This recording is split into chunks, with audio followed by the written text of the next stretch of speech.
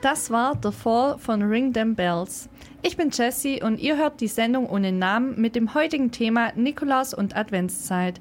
Wie bei den Stiefeln zu Nikolaus sind mir Adventskalender schon immer sehr wichtig gewesen. Egal ob ein einfacher Schokokalender aus dem Discounter oder ein persönlicher mit 24 individuellen Türchen, Adventskalender sind einfach was Tolles, womit man eben auch die Vorweihnachtszeit so richtig genießen und sich auf Weihnachten einstimmen kann.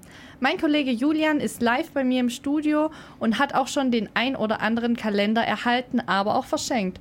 Hallo Julian. Hi. Was für Adventskalender hast du denn schon erhalten? Verschiedene. Dieses Jahr zum Beispiel von der Mutter meiner Freundin einen Krimi-Adventskalender, da ist jeden Tag eine kleine Story drin.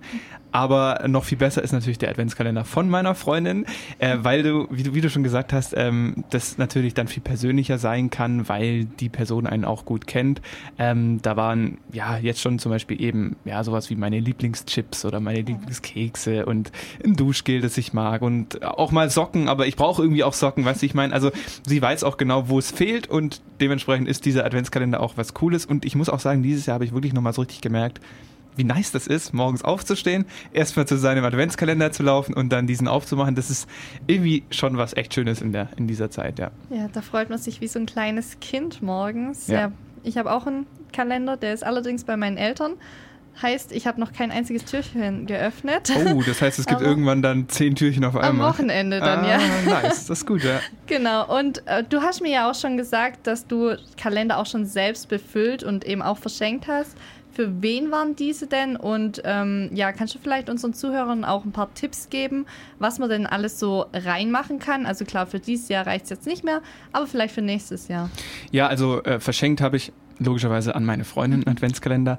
Aber ich habe erst vorgestern mit einem guten Freund darüber gesprochen und wir waren uns da bei einem Punkt sehr, sehr einig. Also wenn man sich wirklich mal bewusst hinsetzt und brainstormt für eine halbe Stunde, dreiviertel Stunde, dann fällt einem, also wenn es eine Person ist, die einem nahe steht, schon sehr, sehr schnell sehr gutes Zeug ein. Also man kann ja dann den Tag mal durchgehen von dieser Person, wo man oder was diese Person mag und wo man vielleicht einfach eine Freude machen kann. Und da kann man recht schnell so eine Liste zusammenstellen und wer wirklich früh anfängt, also ich habe es letztes Jahr gemacht für meine Freundin, also ich habe mir dann halt so eine kleine Liste im Handy gemacht und dann immer wieder mal was reingeschrieben und dann wird das sehr cool. Und wenn ich jetzt gerade bei diesem Freund bin, er hat da noch eine kleine Lösung gefunden, die ich davor nicht so betrachtet habe, weil normalerweise, ich weiß nicht, wie es bei dir ist, aber man hat immer so Tüten und das muss halt dann da reinpassen. Ja.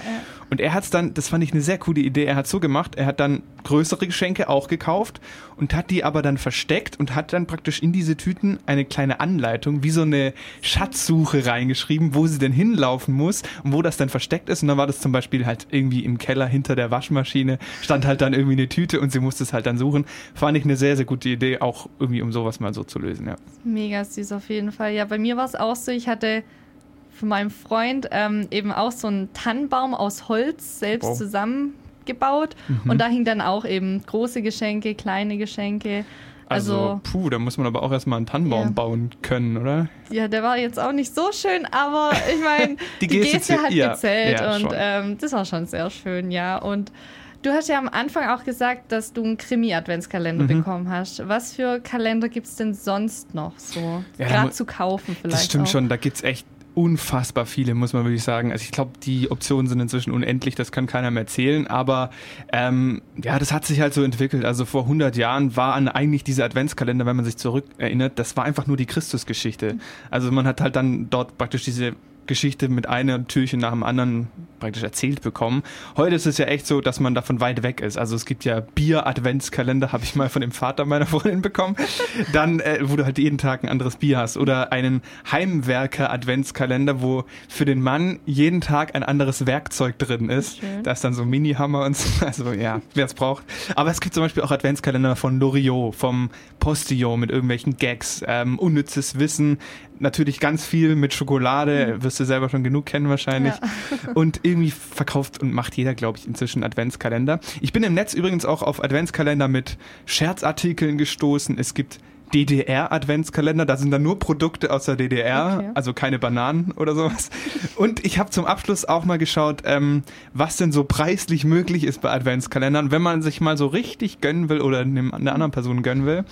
Also es gibt da zum Beispiel einen von Armani, kostet stolze 300 €. Schnäppchen. Ja, Dior 400 Euro, Swarovski ist man schon bei 1200 Euro.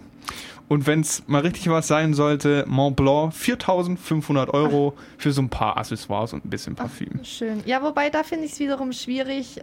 Gerade in so einem Adventskalender sind dann doch schon viele Sachen, die einem vielleicht selbst nicht gefallen, die ich mir jetzt für 1.400, 1.500 Euro jetzt nicht so kaufen würde.